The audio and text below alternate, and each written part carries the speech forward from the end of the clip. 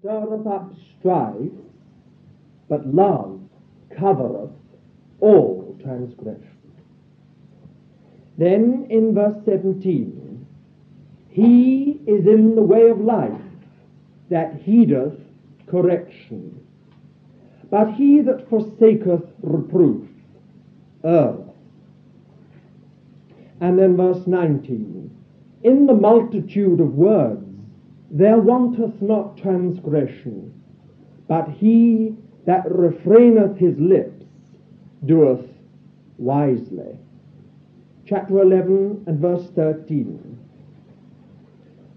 He that goeth about as a tale-bearer revealeth secrets, but he that is of a faithful spirit concealeth a matter.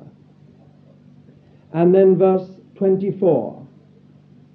There is that scattereth and increaseth yet more, and there is that withholdeth more than is meet, but it tendeth only to want. Chapter 12, verse 1. Whoso loveth correction loveth knowledge, but he that hateth reproof is brutish. Verse 15. The way of a fool is right in his own eyes, but he that is wise hearkeneth unto counsel. Verse 13, chapter 13, verse 12. Hope deferred maketh the heart sick, but when the desire cometh, it is a tree of life. Verse 20. Walk with wise men, and thou shalt be wise, but the companion of fools shall smart for it. And then verse 24, he that spareth his rod hateth his son, but he that loveth him chasteneth him betimes, or chasteneth him diligently. Chapter 14, verse 12, there is a way which seemeth right unto a man, but the end thereof are the ways of death. Chapter 14, verse 14, the backslider in heart shall be filled with his own ways, and a good man shall be satisfied from himself. Verse 20, the poor is hated even of his own neighbour, but the rich hath many friends. Verse 34, righteousness exalteth a nation, but sin is a reproach to any people. Chapter 15, verse 1, a soft answer turneth away wrath, but a grievous word stirreth up anger. Verse 12 of chapter 15, a scoffer loveth not to be reproved, he will not go unto the wise. Verse 16, better is a little with the fear of the Lord than great treasure and trouble therewith. Verse 17, better is a dinner of herbs where love is than a stalled ox and hatred therewith. A stalled ox means an ox that's being fatted up for a feast. It's been stalled so that it can't move, so it's getting nice and round and fat. So there you are. Then chapter 16, verse 18, pride goeth before destruction, and a haughty spirit before a fall. Verse 28, a perverse man scattereth abroad strife, and a whisperer separateth chief friends. Chapter 17, verse 1, better is a dry morsel and quietness therewith than a house full of feasting with strife. Verse 10, a rebuke entereth deeper into one that hath understanding than 100 stripes into a fool. Chapter 18, verse 17 of chapter 17, a friend loveth at all times, and a brother is born for adversity. Chapter 18 and verse 16, a man's gift maketh room for him, and bringeth him before great men. Chapter 19, verse 11, the discretion of a man maketh him slow to anger, and it is his glory to pass over a transgression. Verse 17, he that hath pity upon the poor lendeth unto the Lord, and his good deed will he pay him again. Verse 21, there are many devices in a man's heart, but the counsel of the Lord, that shall stand. Chapter 20, verse 14, it is bad, saith the buyer, but when he is gone his way, then he boasteth. Verse 17, bread of falsehood is sweet to a man, but afterward his mouth shall be filled with gravel. Verse 22, say not thou, I will recompense evil, wait for the Lord, and he will save thee. Chapter 21, verse 9, it is better to dwell in the corner of the housetop than with a contentious woman in a wide house. 23, chapter 23, chapter 21 and 23. Whoso keepeth his mouth and his tongue keepeth his soul from troubles. 22 and verse 6. Train up a child in the way he should go, and even when he is old he will not depart from it. Verse 13, the sluggard saith, there is a lion without, I shall be slain in the streets. That needs just a little bit of thinking out, but you understand what he means. It's the kind of person who says they can't do anything. They've always got an excuse. 24:16. For a righteous man falleth 7 times and riseth up again, but the wicked are overthrown by calamity. And then 30, I went by the field of the sluggard, and by the vineyard of the man void of understanding, and lo, it was all grown over with thorns. The face thereof was covered with nettles, and the stone wall thereof was broken down. Then I beheld and considered well. I saw and received instruction, yet a little sleep, a little slumber, a little folding of the hands to sleep. So shall thy poverty come as a robber, and thy want as an armed man. Chapter 25, verse 14. As clouds and wind without rain, so is he that boasteth himself of his gifts falsely. Verse 17, let thy foot be seldom in thy neighbour's house, lest he be weary of thee and hate thee. Verse 19, confidence in an unfaithful man in time of trouble is like a broken tooth, or as Knox puts it, a rotten tooth, or a sprained foot, a foot out of joint. Verse 20, as one that taketh off a garment in cold weather, and as vinegar upon soda, so is he that singeth songs to a heavy heart. Needs to be taken account of by some. 26, verse 3.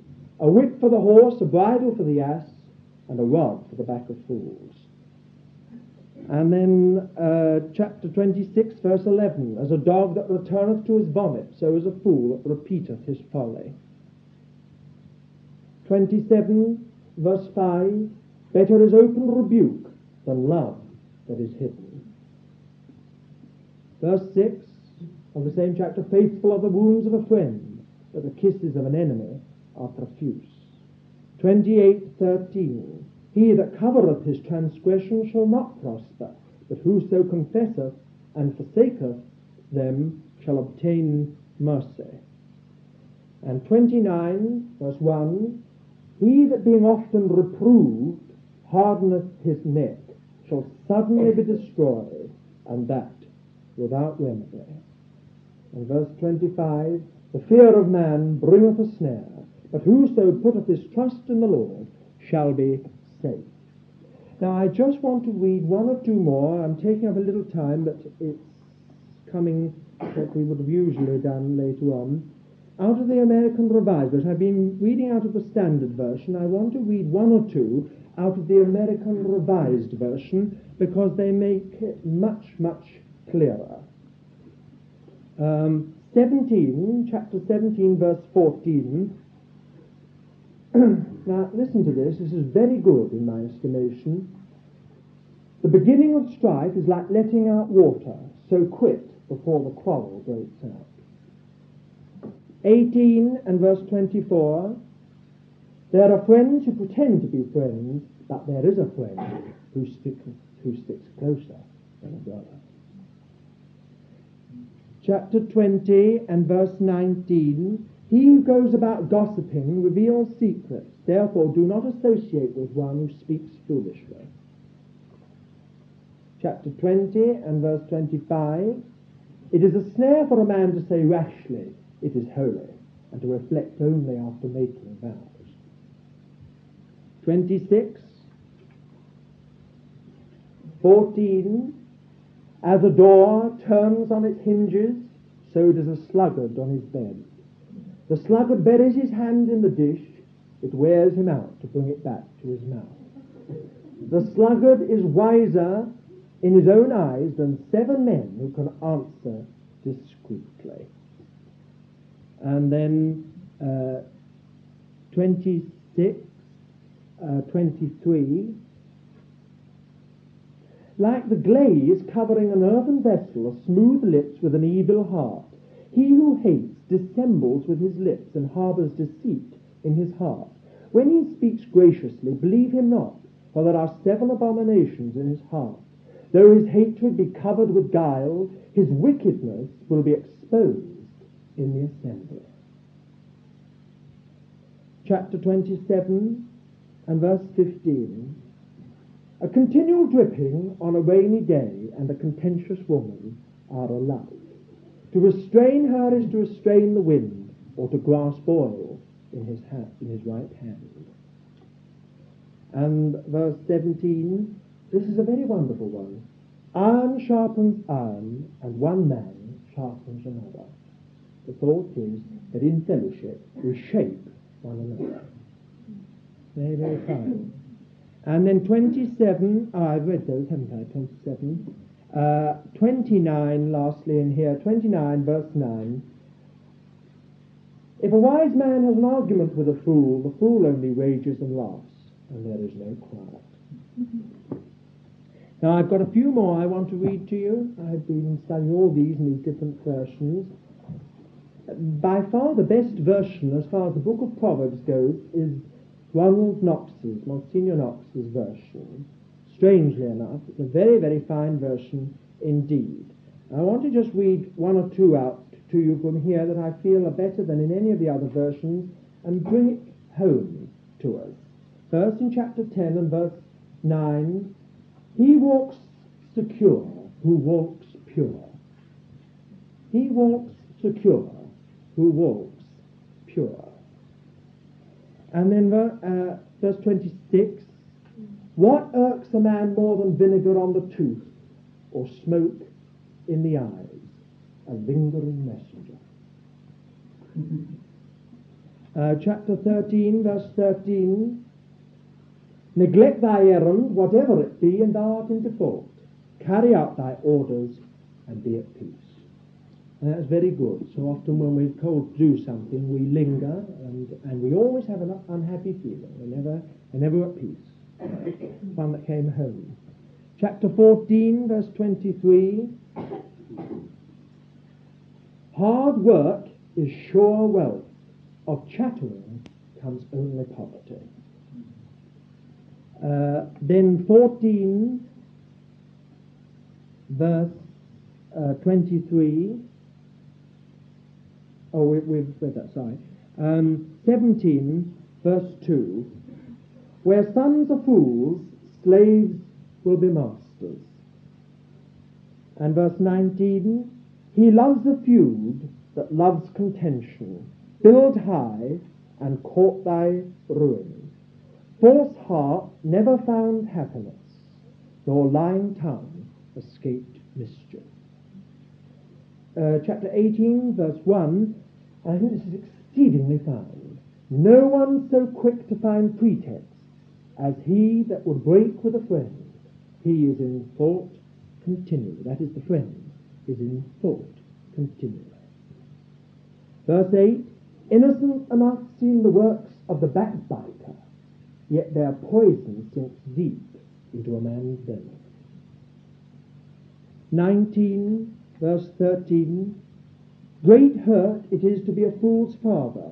He has a roof that drips unendingly, whose husband to a scold. Chapter 19 and 16. Law observed is life preserved. Remember that. Law observed is life preserved. A careless step leads the way to death. And then 22 and verse 10, banish the reckless spirit, and strife goes out with him. Thou art rid of quarrelling and of disgrace. Chapter 25, verse 23, the north wind stops rain, and a frown the backbiter. That's very good.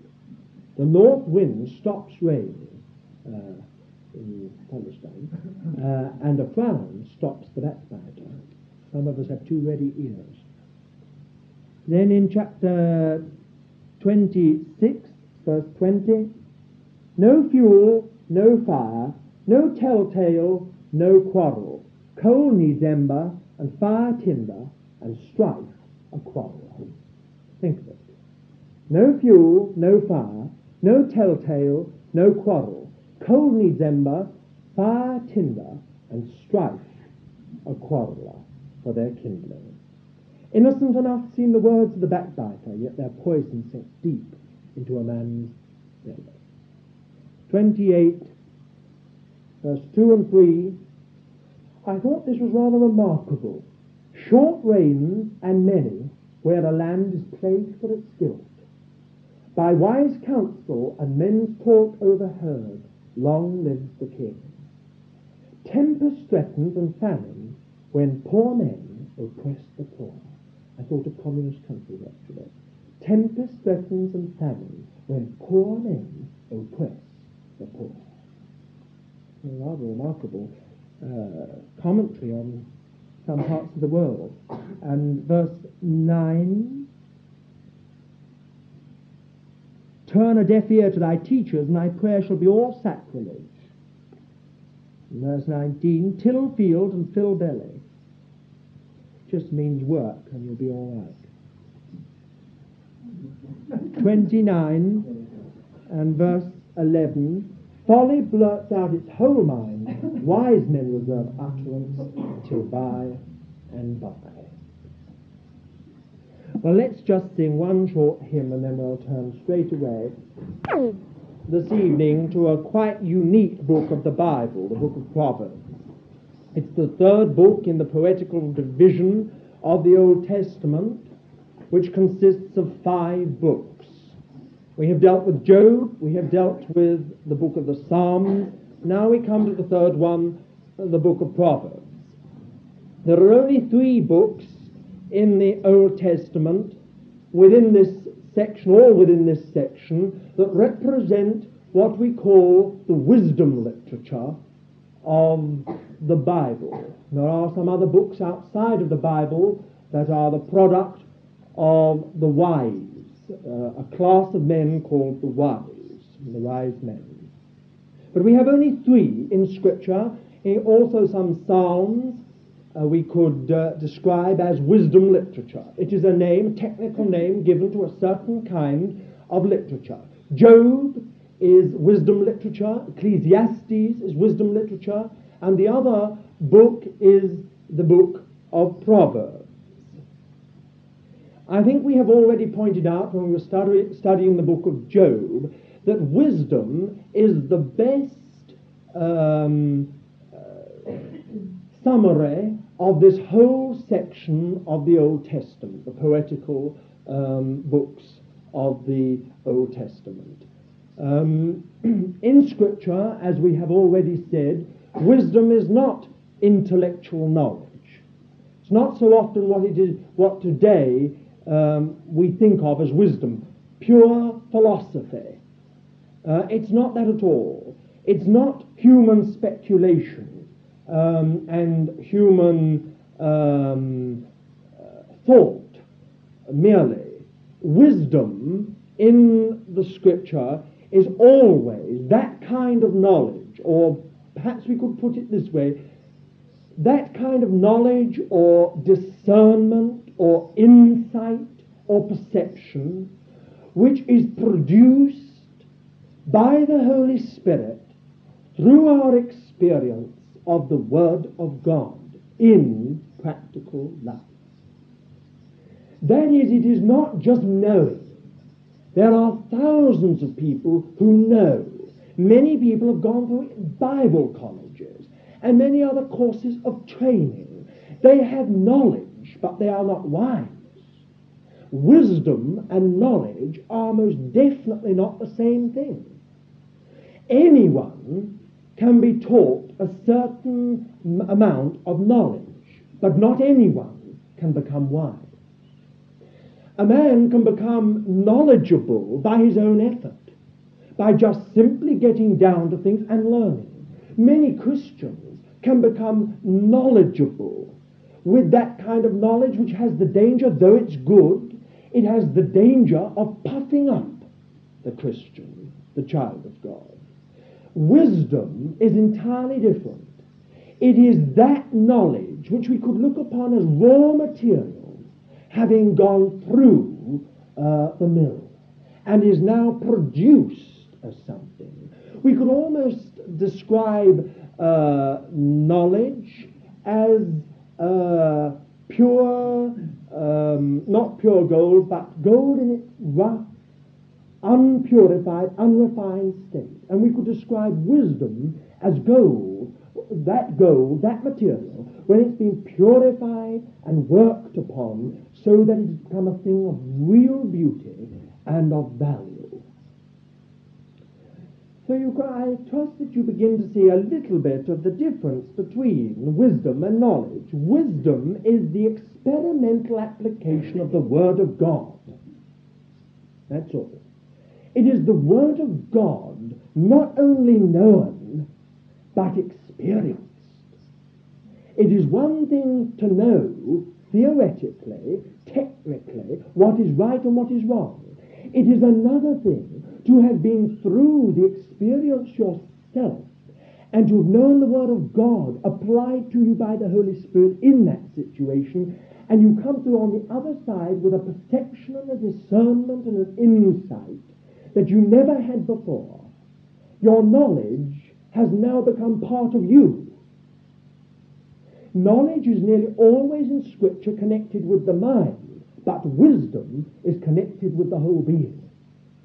Wisdom is often associated with the heart and knowledge with the mind. And there's often a very great gulf between knowledge in the mind and wisdom in the heart. When knowledge has gone from the mind to the heart and out through our life, we come into a new experience, then we are wise. We are beginning to become wise. I might also say that wisdom is ever and only the product of the cross. Knowledge is not. Any person can become knowledgeable if they will only set their backs to the work. Anyone.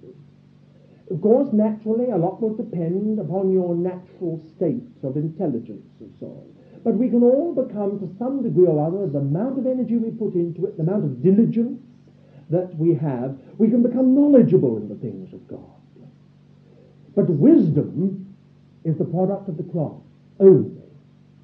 It is when that knowledge is devastated, shattered by the work of the cross, so that instead of it becoming a thing that can puff up, it is a thing that whose glory is meekness. Wisdom, hallmark, is meekness. Always. So I want you to note that, and to note that wisdom is to do with the whole being. Throughout the book of Proverbs, you will discover that every part, a man's body, a man's heart, a man's mind, spirit, soul, and body. Wisdom involves every part of the man's being and every part of his life. It comes down to table manners. It comes down to things like punctuality. It comes down to whether you can do an errand or you can't do an errand. It comes down to whether you can take instruction from others, whether you can take a command and carry it out. That's wisdom. Knowledge is entirely different. You might know everything. You might know all about things. But that's quite different from wisdom. Wisdom involves every part of your being, not only your appreciation of the thing technically, but the way that it is performed. That's wisdom. So you see, when we come to this book of Proverbs, we are dealing with something that is really tremendous. For this book of Proverbs, the whole theme is the question of wisdom. In Job, we saw the kind of suffering that produced wisdom. It's not an ordinary kind of suffering.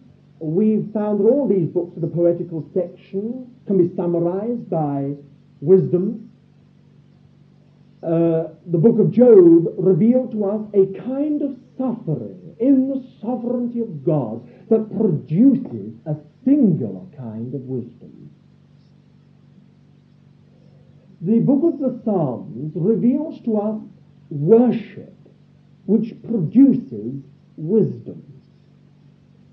Proverbs reveals to us wisdom in its relationship to everyday life and routine. All these books, they are each one a step forward in the unfolding of God's revelation about any given thing. Here, the basis of it all is wisdom.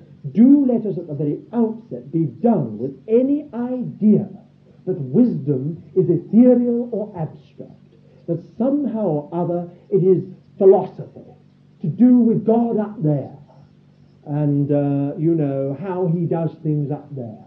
It's not anything like that at all. Wisdom is linked essentially with the way a man behaves.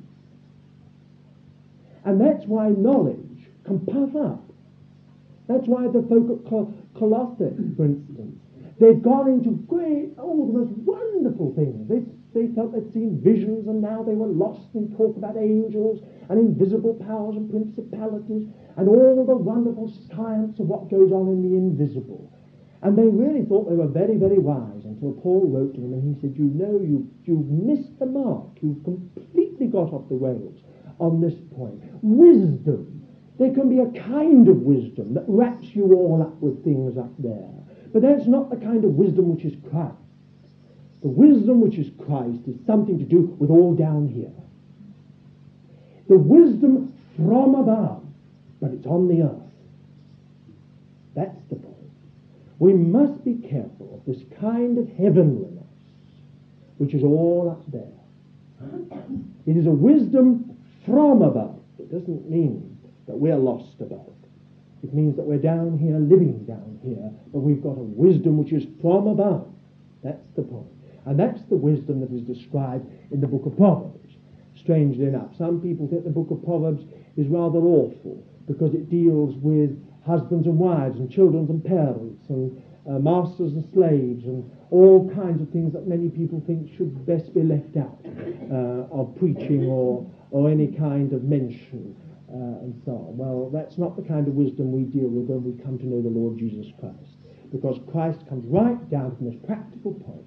And all the book of Proverbs says is simply this: if what you know about the Lord Jesus, if what you know about God cannot in every single point be related to practical situations in your life, it is worth nothing whatsoever. Nothing whatsoever. Unless it can be translated into experience. We might just say one or two other things before we just look at the authorship of this.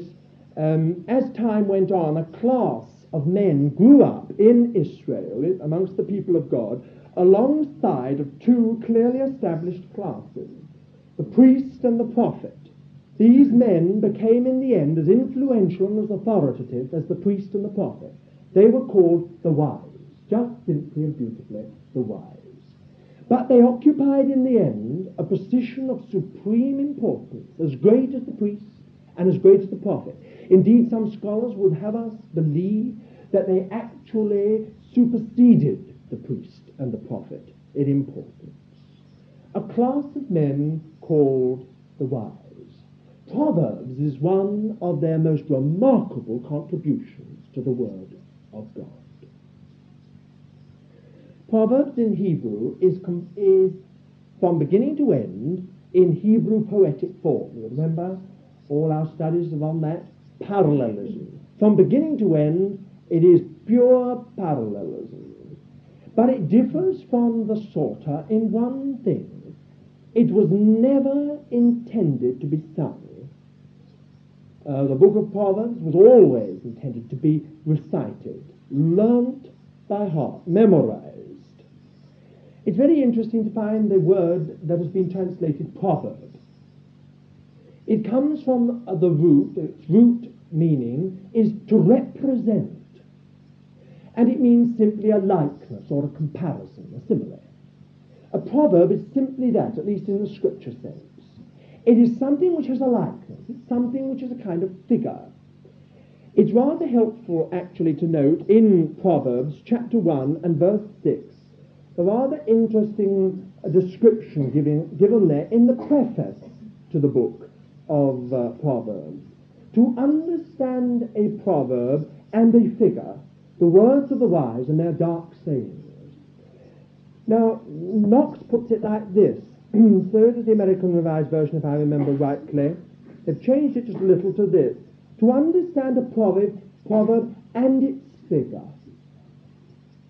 The words of the wise, and Knox puts it this way, and their hidden thoughts, and the hidden thoughts they signify.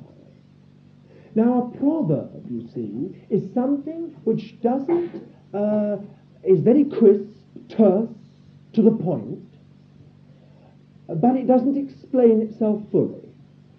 It just leaves you with something which you've got to think out. Some are more clear and more easy to understand than others. The same word actually can be used of parable. The Greek word in the Septuagint, the Hebrew word proverb was translated by is the same word that we have in the New Testament for parable. The word is more or less almost the same, a parable, a proverb. And proverbs have always been one of the methods of the ancient East to teach people.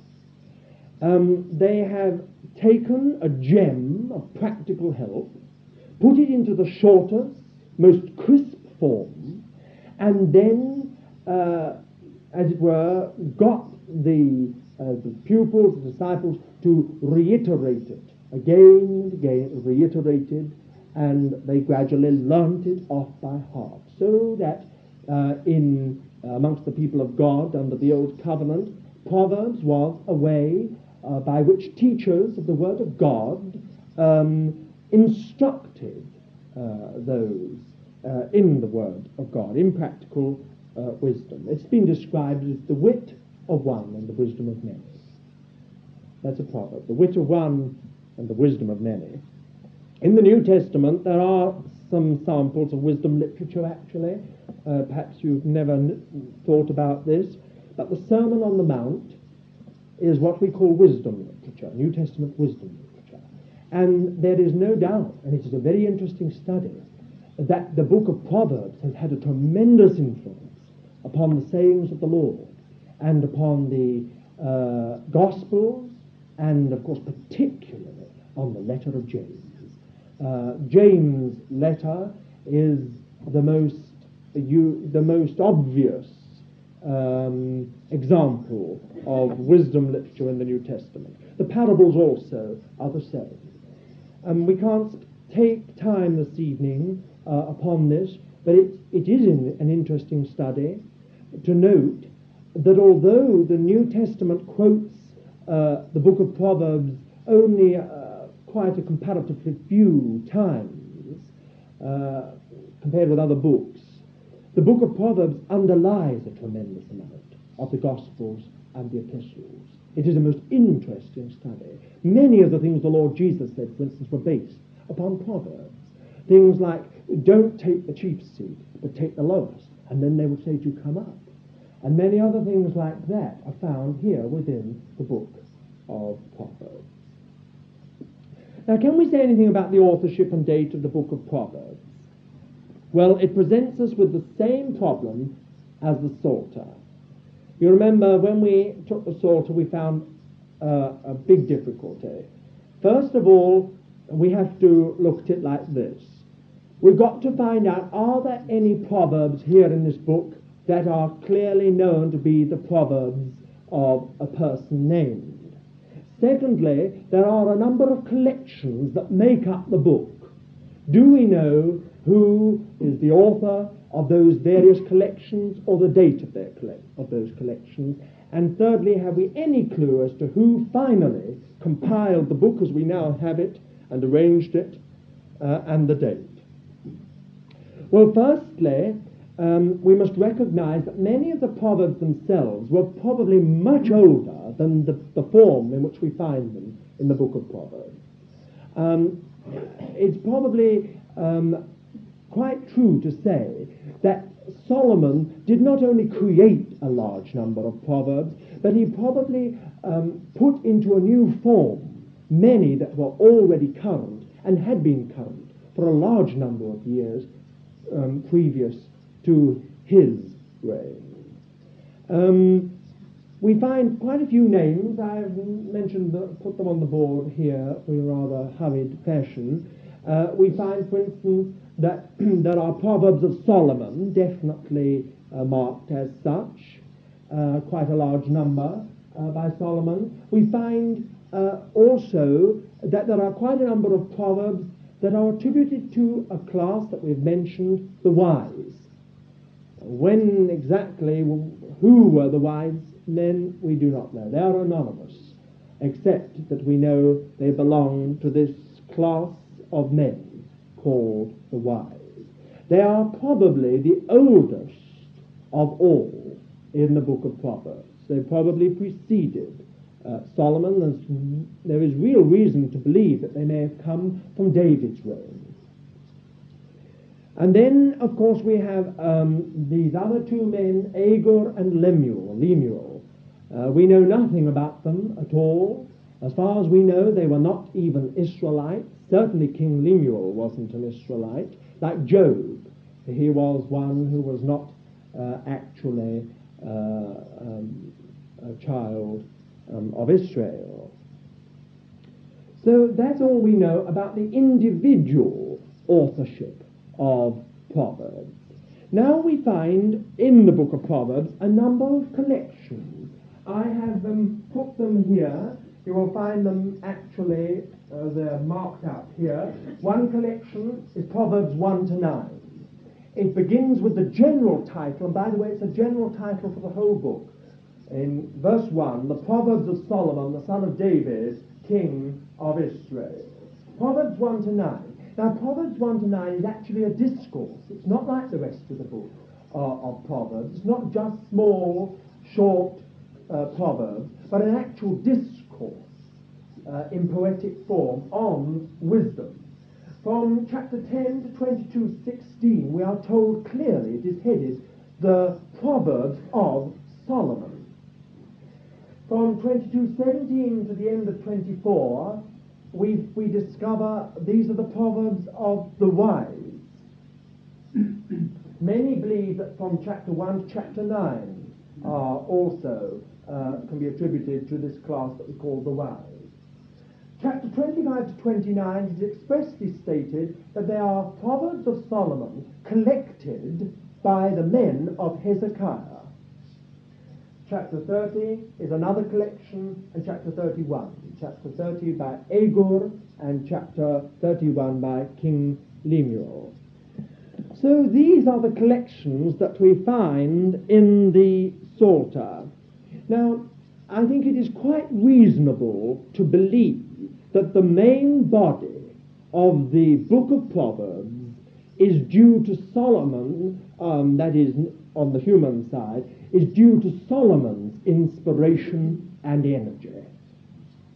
If we take it, what we have said just now, we discover one very interesting fact, that whatever we might feel about the first 9 chapters, from chapter 10 to chapter 29, they are all more or less, except for those few chapters from 22 to 24, those really just almost 2 chapters, it is all the Proverbs of Solomon.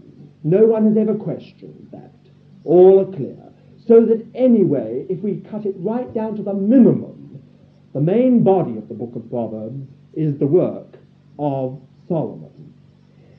Then I think it is quite reasonable and balanced to believe that the other Proverbs, the Proverbs that we find in chapter 22, 23, and 24, and the first 9 chapters were collected and arranged, if not the work of Solomon, the first chapters, were collected and arranged under his direction.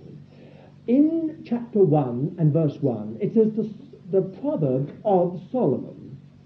And all agree that this of does not mean that they were his composition, but like the Precentor's collection in the book of the Psalms, of the chief musician, that has now been changed to for the chief musician. This could also mean in that sense that this was Solomon's collection. We know from Scripture that Solomon was of a type, and a remarkable natural historian and botanist, I say of a type, of his day. His interest in all kinds of things, various departments, knew really no bounds.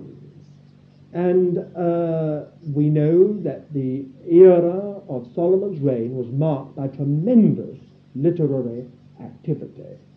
So it is not surprising, I think it is quite reasonable to believe, as it has always traditionally been thought, that the main body of the book of Proverbs belongs to the inspiration of Solomon.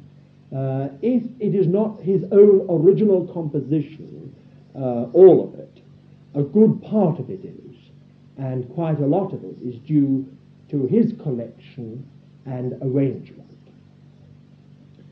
Then I think we could ask ourselves the question that if that collection then it was in being, which would cover from chapter 1 to chapter 24, we then have a clear clue, more than a clue, a clear statement as to those chapters 24 to 25 to 29.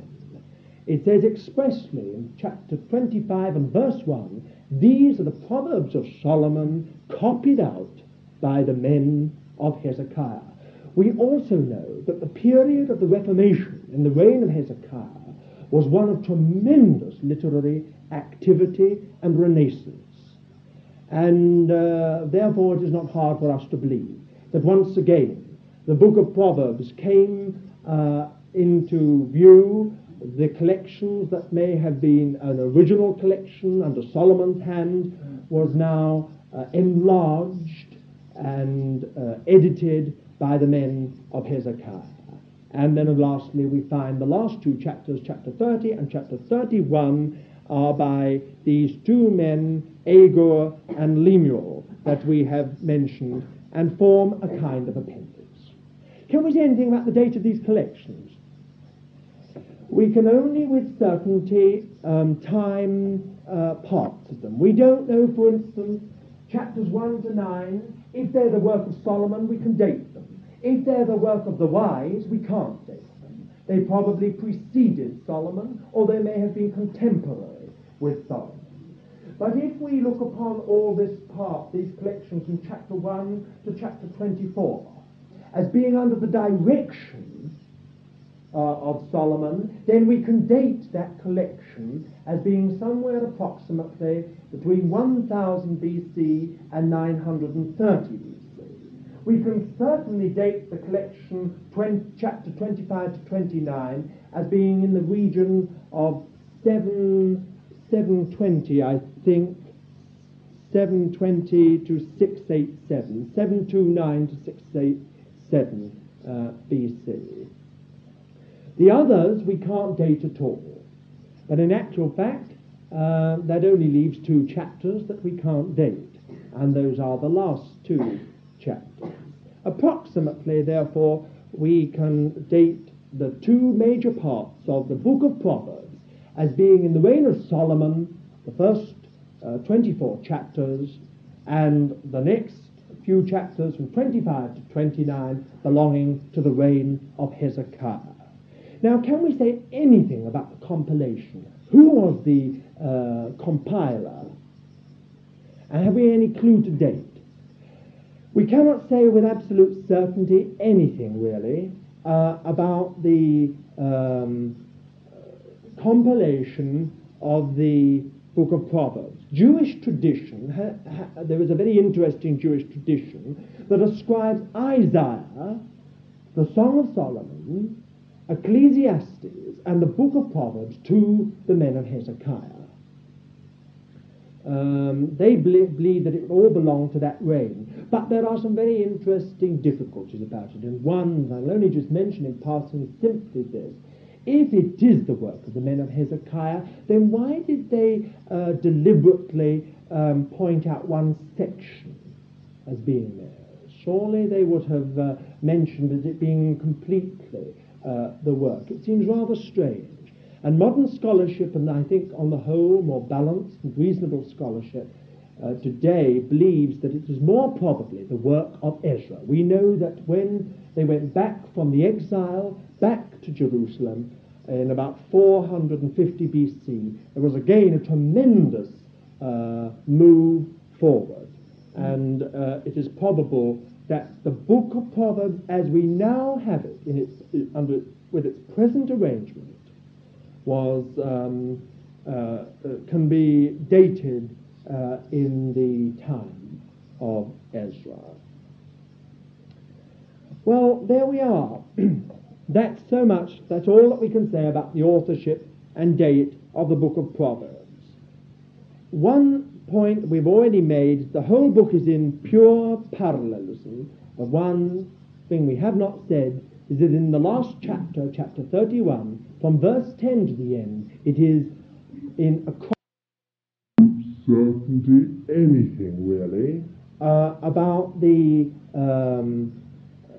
compilation of the book of Proverbs. Jewish tradition, there is a very interesting Jewish tradition that ascribes Isaiah, the Song of Solomon, Ecclesiastes, and the book of Proverbs to the men of Hezekiah. They believe that it all belonged to that reign. But there are some very interesting difficulties about it. And one, I'll only just mention in passing, is simply this. If it is the work of the men of Hezekiah, then why did they deliberately point out one section as being there?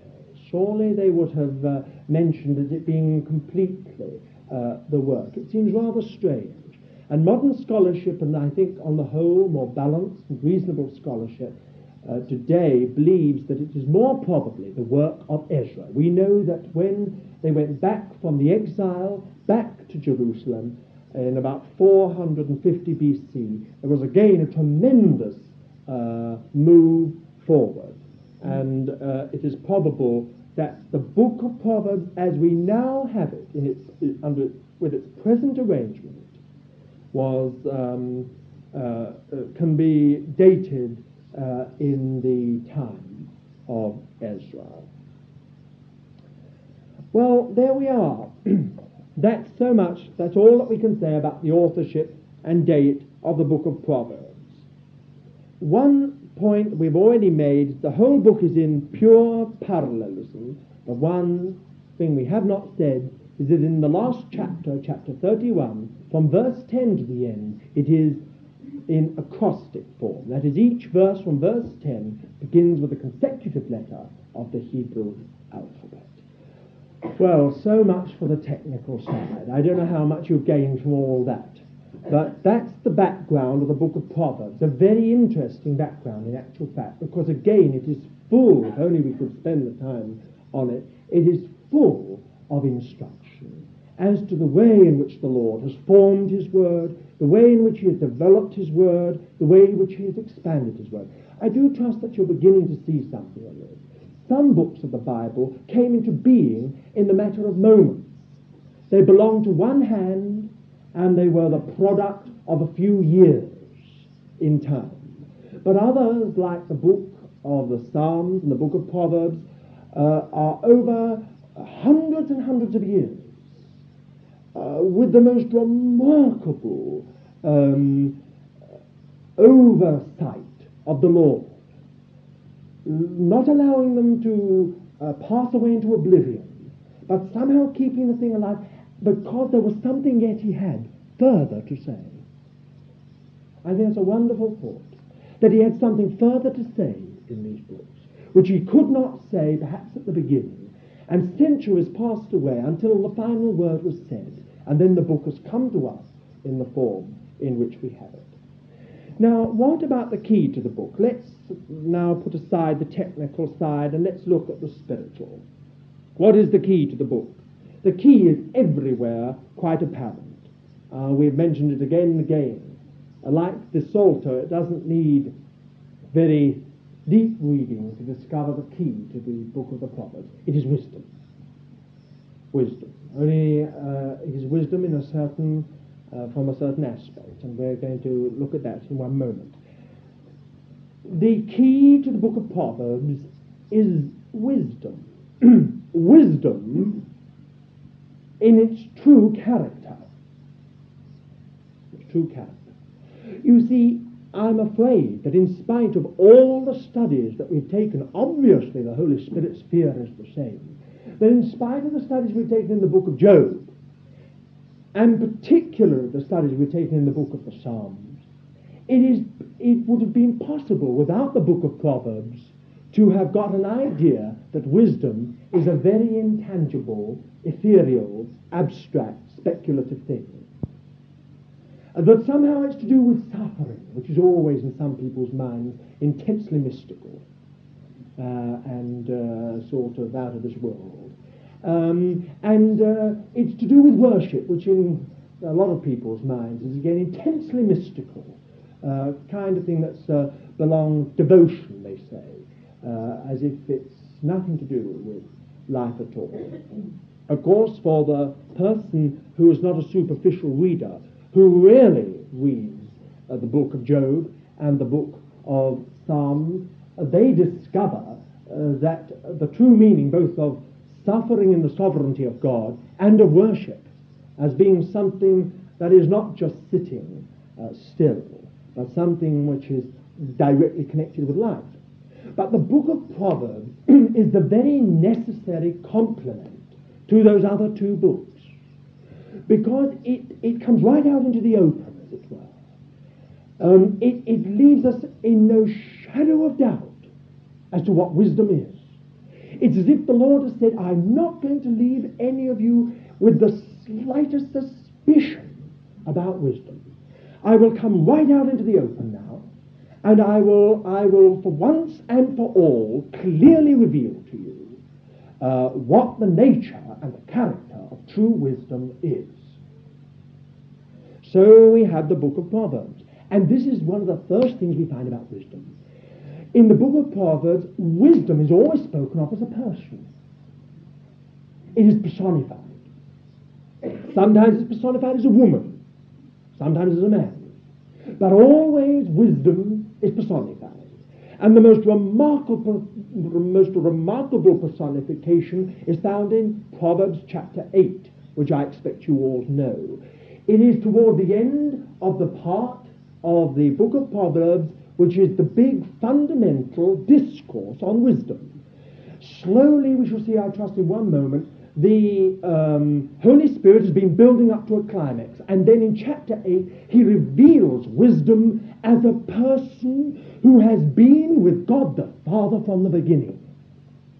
And for the first time, we, from the New Testament era, can look back and fully understand that wisdom is Christ, the Son of God.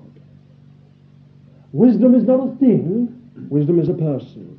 It is very interesting, this one fact which all the rabbis noted, with their imperfect knowledge, that wisdom was always related directly to God.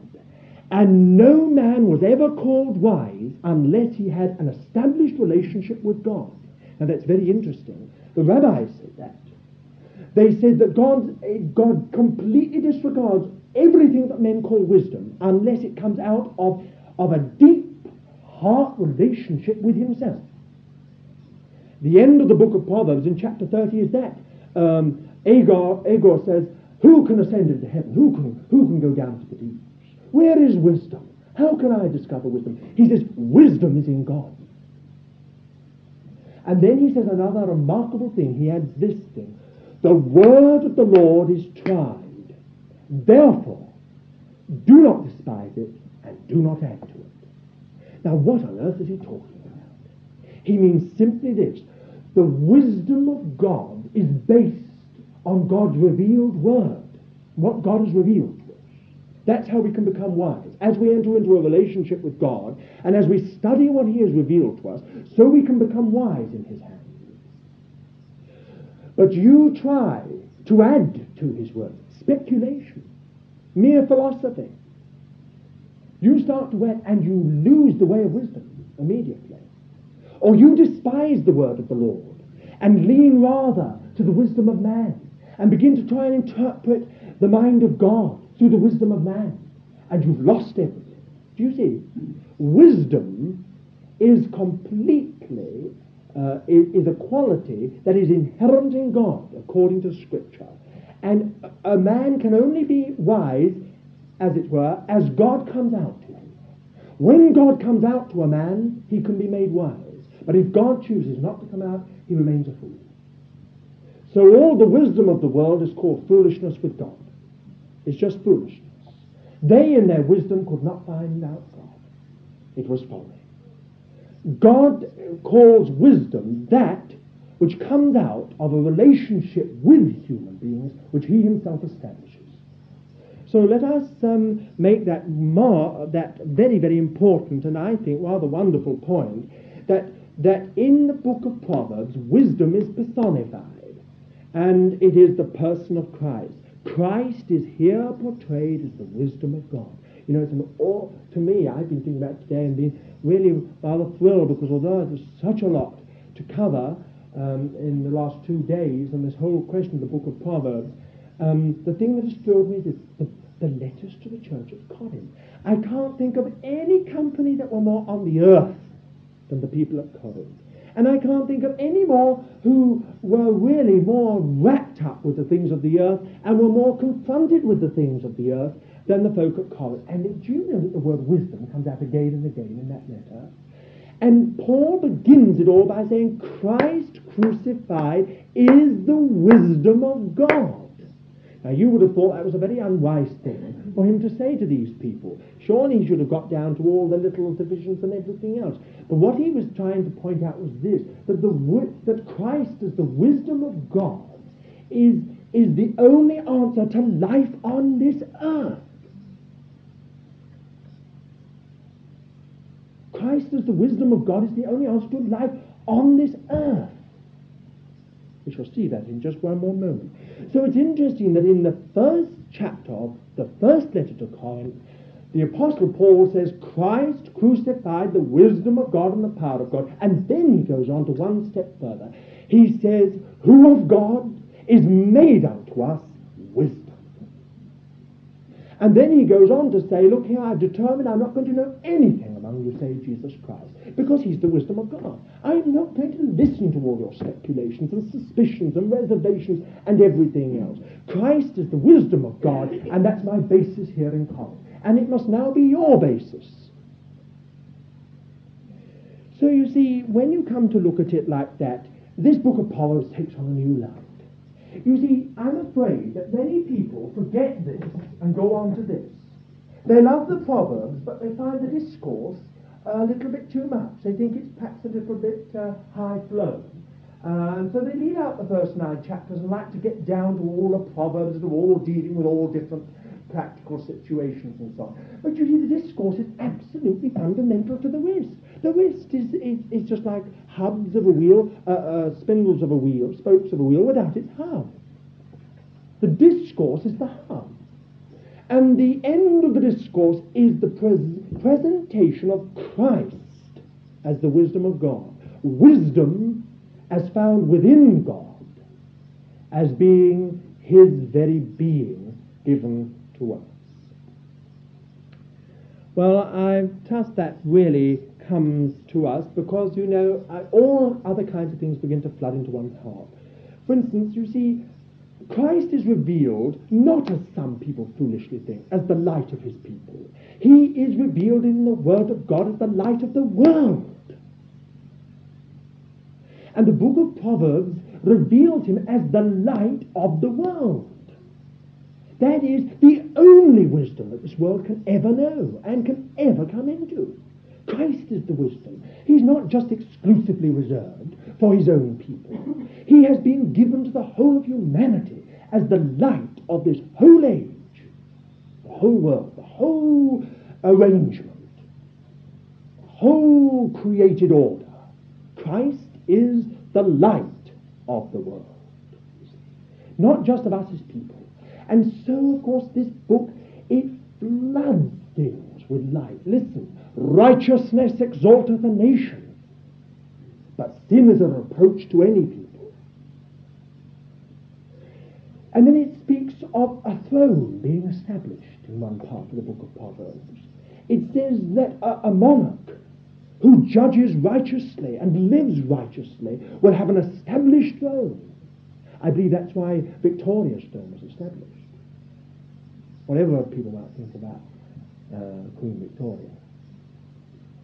See, the point was this, that the Georgian reign was filled with the most terrible abuse and immorality.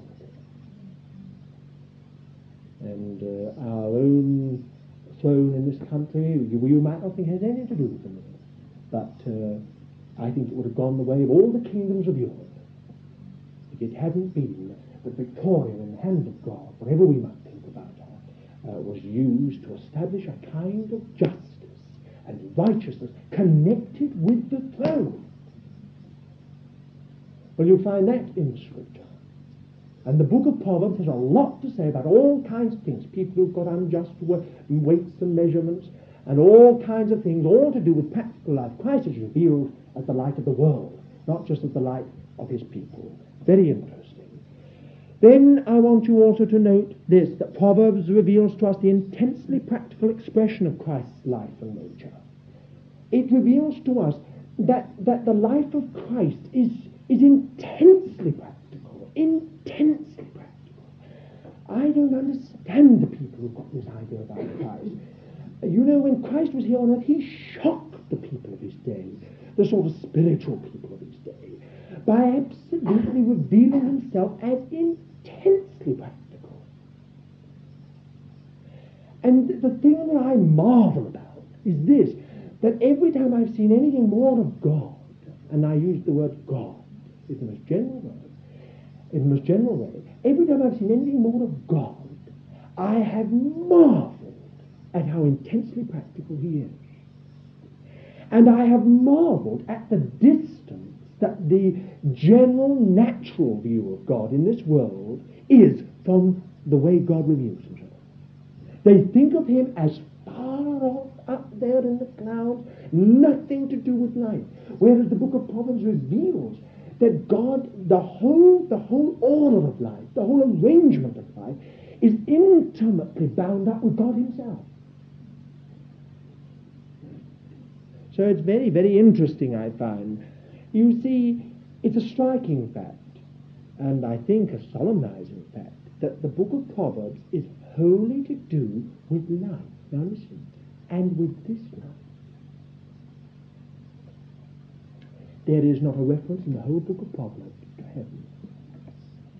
There is not a reference in the whole book of Proverbs to afterlife, except simply always in a way that will solemnize you now. Sheol.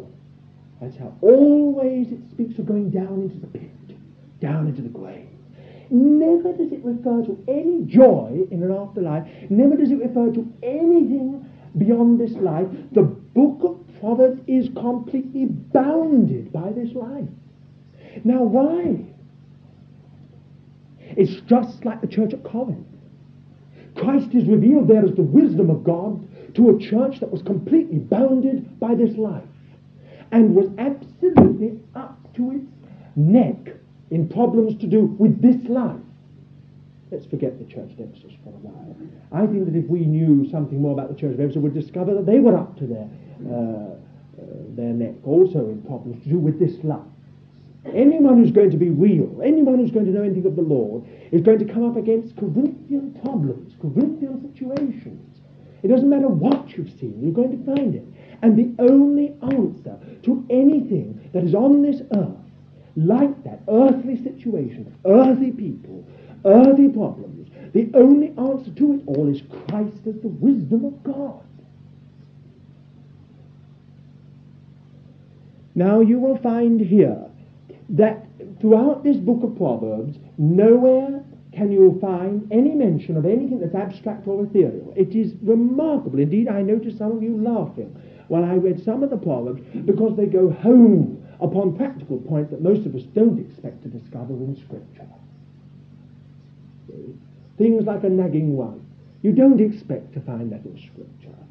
People think that that belongs to the music hall or something else. But as all of you know, it doesn't always belong to the music hall. Some of us are nags by nature, and it's something which has got to be overcome by the Holy Spirit and dealt with by the Holy Spirit. You see, these are intensely practical problems of life, and Proverbs is all to do with this life and nothing outside of that. Nothing outside. It doesn't refer to it. It keeps everything to the inside. Now, what has that got to teach us? It teaches, as I've said, that knowledge,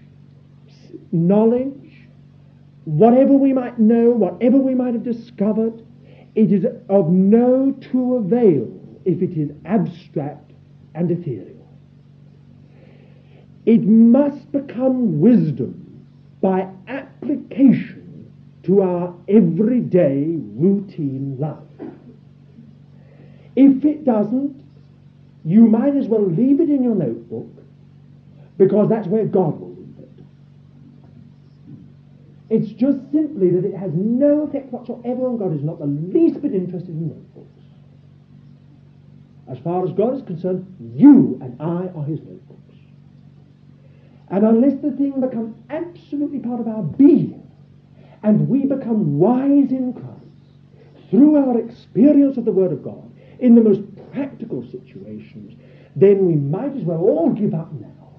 And I'll tell you one other further thing on this point. We shall discover that the Lord will plant us into Corinthian situations until we do discover that Christ is the wisdom of God. You can have the most tremendous ministry and the most tremendous teaching, but unless we discover Christ as the wisdom of God, as we're up against Corinthian situations, we'll just sin. What is the good of knowledge? Can anyone tell me any good in knowledge? God who knows all things?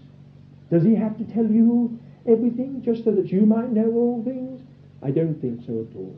The whole point in transmitting knowledge to us is that we might know how to use knowledge. God doesn't want us as walking encyclopedias. He is the encyclopedia, and the only rightful one. He wants us to be people who know how to get it out of him and into life. And that's the book of Proverbs. It teaches us simply that.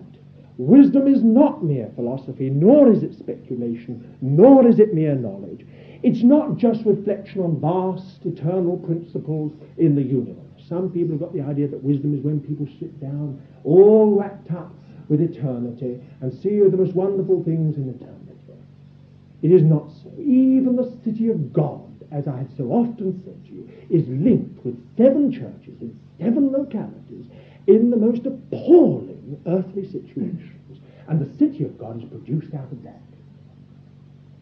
It doesn't come by sitting down and looking, or speculating, or just reflecting that way. No. Wisdom is something that is to do with our relationship with the Lord. It is to do with how we can live in our relationship with the Lord. Wisdom is simply how I can take Christ as my wisdom and live it out. This is the great failure of most of us. We know the Lord has made unto us wisdom, but we don't know how to take him as our wisdom and live him out. But that's the situation, and that's the Paul's great burden in his letter to Corinth, that they might learn how to take the Lord Jesus, who's made unto them wisdom, and live him out in the most practical situations. Know what that experience is that comes from that. Well, I really should close, but there are so many other things to say. You know, it's so instructive that you don't find Zion mentioned, you don't find Jerusalem mentioned, you don't find the temple of God mentioned, you don't find the house of God, the tabernacle. Nothing's mentioned in the book of Proverbs. Well, why? We know it's so important. Why? Because you see, wisdom is all to do with personal relationships.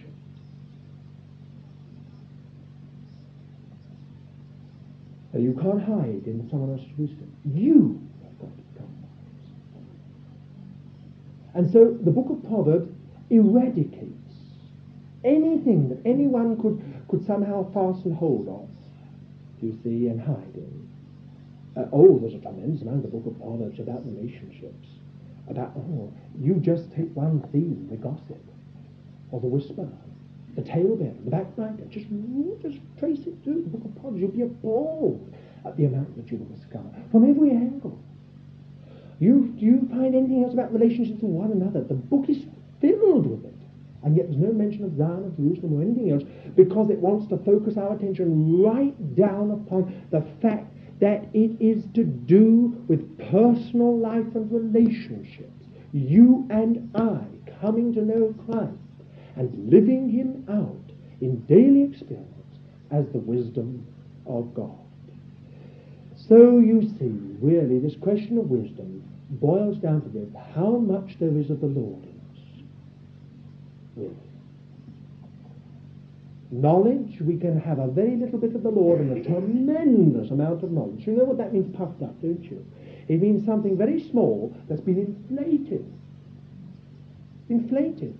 And there are many Christians that really you only have to prick them and they're just... And the true measure would be seen in an instant. See? They're inflated. There's a little bit of the Lord, but it's inflated. Wisdom's not that. Wisdom is a lot of the Lord. And knowledge, as it were, all the time becoming practical experience, so that it becomes wisdom. Well, I think I shall have to finish there, but I would just take a few more minutes only to point out to you that there are 15 references in the book of Proverbs to the fear of the Lord. And the thing that comes out more clearly than anything else is this: the fear of the Lord is the beginning of wisdom. Now, many people come to me often and say, oh, this is all so very wonderful. You speak about it as if it's all related to my life and everything else, but it isn't related to my life. I don't find it works out at all in my life, and I'll tell you why. Because you are smitten with the 20th century disease. And the 20th century disease is there's no fear of the Lord in your eyes. The fear of the Lord is the beginning of wisdom. Now, what is the fear of the Lord? Well, it will stop you saying things about the Lord. And many of us say the most outrageous things about the Lord and his deeds, because there is no fear of the Lord in our eyes. When there is the fear of the Lord in our eyes, then it's the beginning of wisdom. There is no wisdom, only knowledge, until there's the fear of the Lord. The beginning of wisdom is the fear of the Lord. Now, I looked into this word, and we won't look through all the references. There are 15 of them throughout this book. But the thing that has interested me this is the little word beginning. I looked up this word beginning, and I discovered something that's very interesting. It doesn't only mean the initiation, the commencement, the start. The fear of the Lord is the start of wisdom, the commencement of wisdom. It doesn't mean that. It means also, not only that, but it also means this: the fear of the Lord is the principle of wisdom. Let me put it this way: the fear of the Lord is the foundation of wisdom, the first thing. It means a foundation. However high you build a building, its character is shaped by the foundation. It can't go out any other way. It's got to take the shape of its foundation upward. You see? And that's like the fear of the Lord. When there's the fear of the Lord, then everything the Lord erects upon that comes from that foundation, that first thing, that fundamental thing, fear of the Lord. This fear is not a servile dread of the Lord. This fear is not I fear him because of what he might do to me, but I fear to hurt him. I have come so to understand him, and so to understand his purpose and his love, and the fact that he's working for my good, that I really fear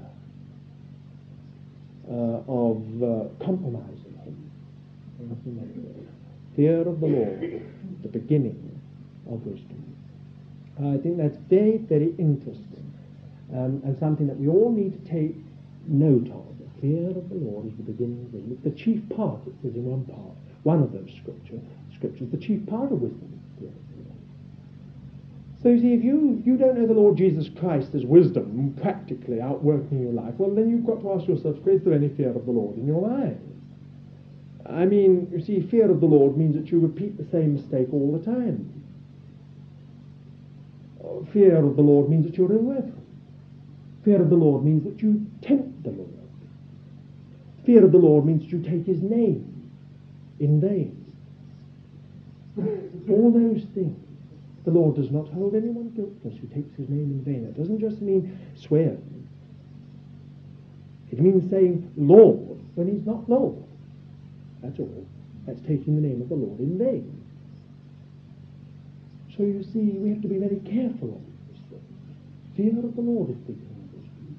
And I believe the Lord understands us all. We don't all go away to terribly worried in one wrong way, because the Lord does understand. We live in the 20th century, and the whole context of life is against the fear of the Lord. There's no such thing as the fear of the Lord in life today. And we've all taken it on, we're all coloured by it. But you see, when you come into the house of God, the first thing you hit is the fear of the Lord. You soon begin to discover that if you say so-and-so, you don't get away with it. If you do so-and-so, you don't get away with it. It comes back on you like a boomerang. Whatever you touch the house of God, however imperfect, that's the first thing that happens. You can't get away with any of it. You say or do.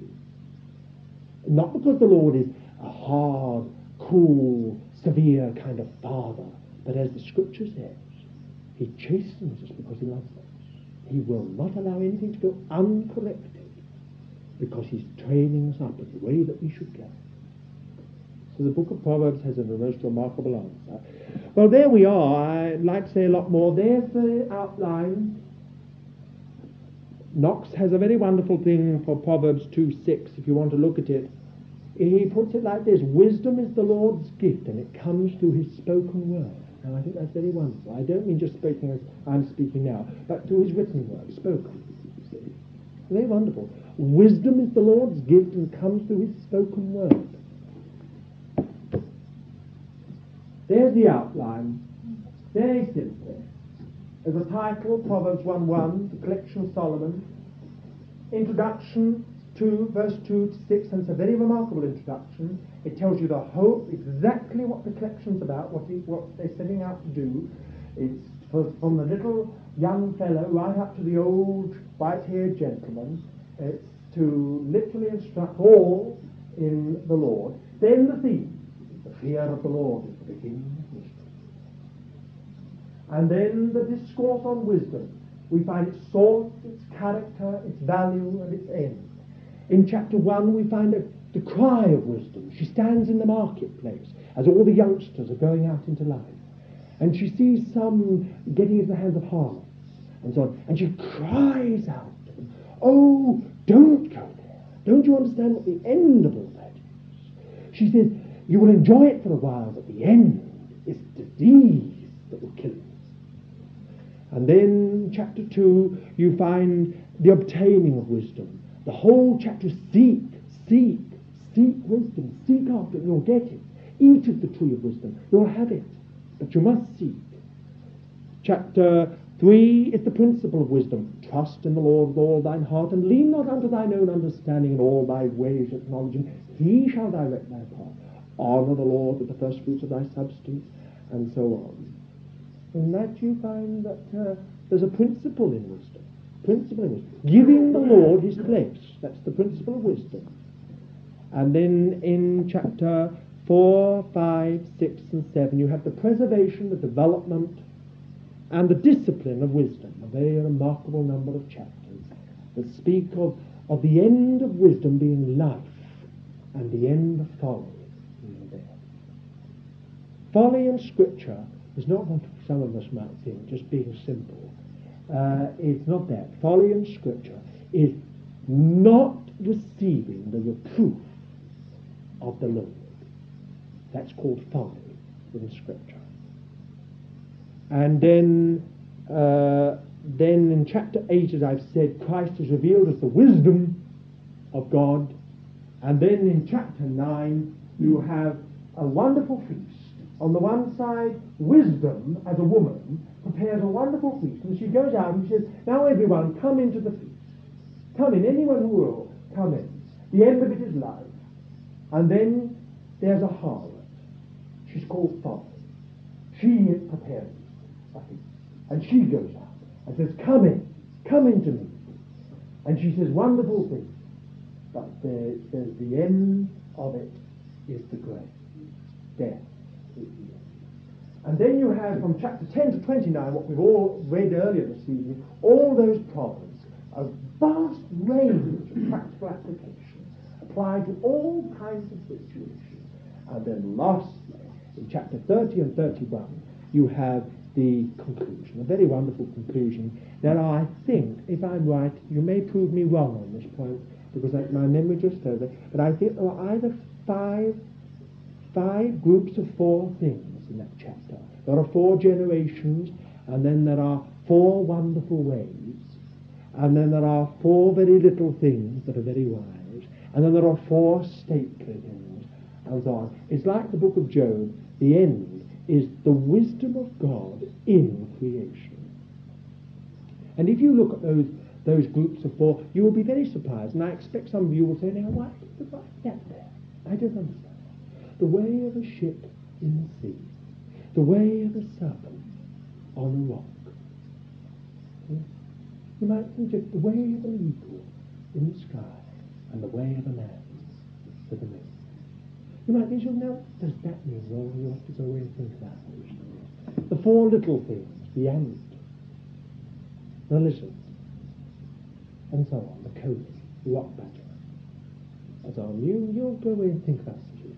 But the end of the book of Proverbs is a woman again. Very interesting.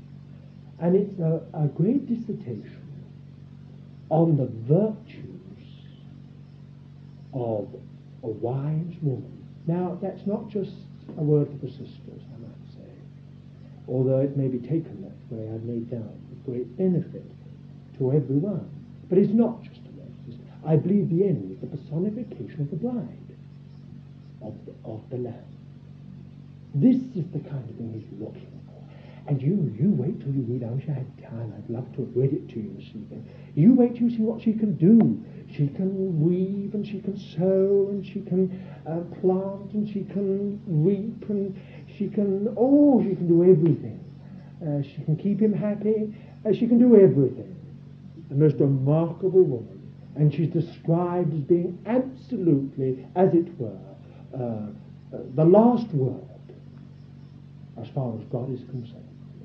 Now, you may think that's rather strange, but I don't think it's just a little word for the sisters. I think that's like, as in chapter 8 you find wisdom personified as Christ. So the end is someone who's become wise in Christ. A bride that has come to have the same character, the same nature, the same life, in beauty as the Lord Jesus himself. Now may the Lord help us. I'm afraid that was a little rushed and so on, but I trust that it will bear fruit.